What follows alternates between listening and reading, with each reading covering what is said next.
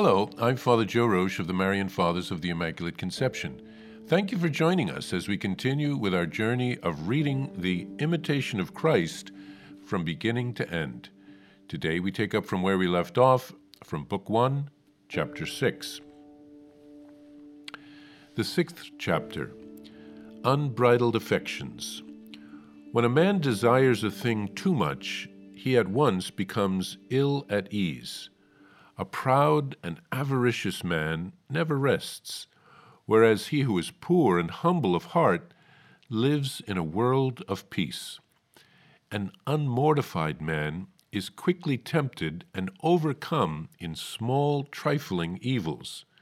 His spirit is weak, in a measure carnal and inclined to sensual things. He can hardly abstain from earthly desires. Hence, it makes him sad to forego them. He is quick to anger if reproved. Yet, if he satisfies his desires, remorse of conscience overwhelms him because he followed his passions and they did not lead to the peace that he sought. True peace of heart, then, is found in resisting passions, not in satisfying them. There is no peace in the carnal man, in the man given to vain attractions, but there is peace in the fervent and spiritual man. There is a saying, the easiest way to get rid of a temptation is to give in to it. Unfortunately, it is true to a certain extent. When we are being tempted, there is an insistent, nagging feeling that won't go away. Once we give in, the evil one will let us alone for a while because he now knows how to get to our heart, but he won't leave us alone forever. He'll now try to tempt us to commit progressively more serious sins. Actually, the best way to overcome temptation is to resist it, to avoid the near occasions of sin, to pray and ask God for grace and strength to move away from a situation and to expend our energies on something healthy like exercise. This chapter also talks about unbridled affections. People who ride a horse don't just let the horse run wild. They keep it on a bridle and train it to obey. We must do the same thing with our senses. My mother taught us, the children in the family, to give up things for Lent. That was drilled into us from an early age. She would say, if you don't give up little things, how will you ever be able to make a big sacrifice if the Lord ever asks that of you someday? So Lent is a very good training ground for us. There is such a thing as delayed gratification. This is something that everyone should learn beginning from childhood. It is the resistance to the temptation of an immediate pleasure in the hope of obtaining a valuable and long-lasting reward in the long term. If we want to grow in holiness, we must learn self-control. I heard of an interesting way to teach this to children. A child can be left in a room, sitting at a table, with a marshmallow on a plate. The adult can say, "You can eat that now while I'm gone, but if you wait until I get back, I'll let you have 2 marshmallows." Teaching children to control their impulses, to make a sacrifice, to delay the gratification, and to grow in self-mastery is such a gift for them. It will help them all their lives. But we should also ask God for the grace. For example, when we practice fasting or abstinence, it's not just our effort, but God's grace which helps us to grow in holiness. My mother thought that she was very good at fasting and she had no problem with it, that it just came automatically to her.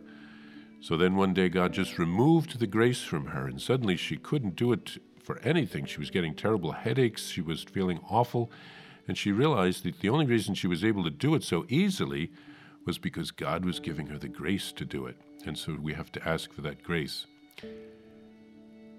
Jesus says, if you wish to follow me, deny yourself, take up your cross, and follow me. This chapter talks about remorse of conscience, which overwhelms the person who can't abstain from earthly desires. He followed his passions, which didn't lead to the peace that he sought. Satan, the name means the accuser, the prosecutor. So he tempts us, and then when we fall into sin, then he accuses us. He throws our weakness in our faces to try to drive us to despair. This chapter tells us that we'll find true peace of heart when we resist our passions, not by satisfying them. Let's ask our Lord for His strength to make good choices.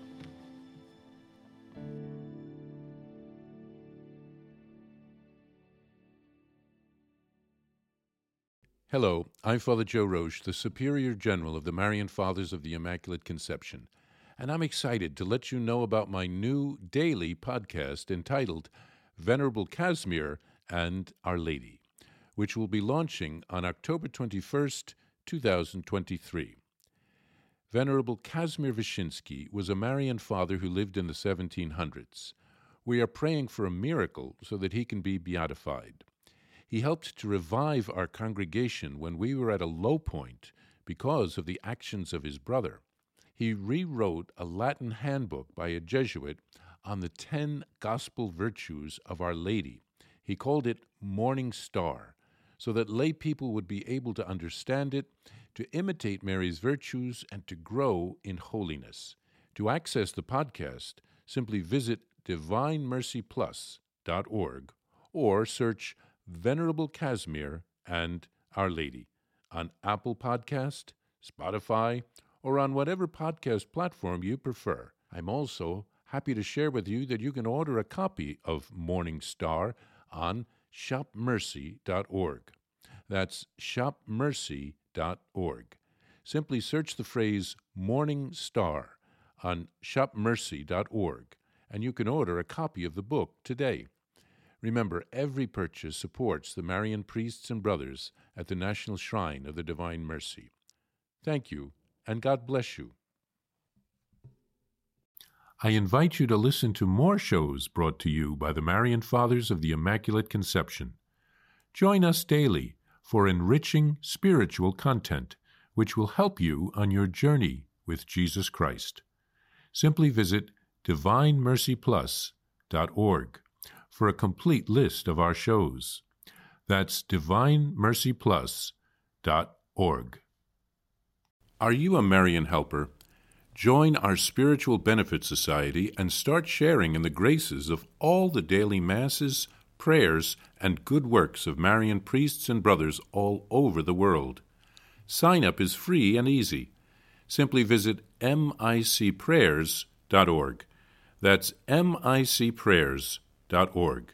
Thank you, and God bless you.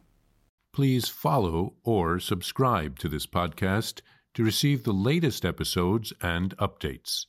If you have been blessed by this podcast, I invite you to leave a review.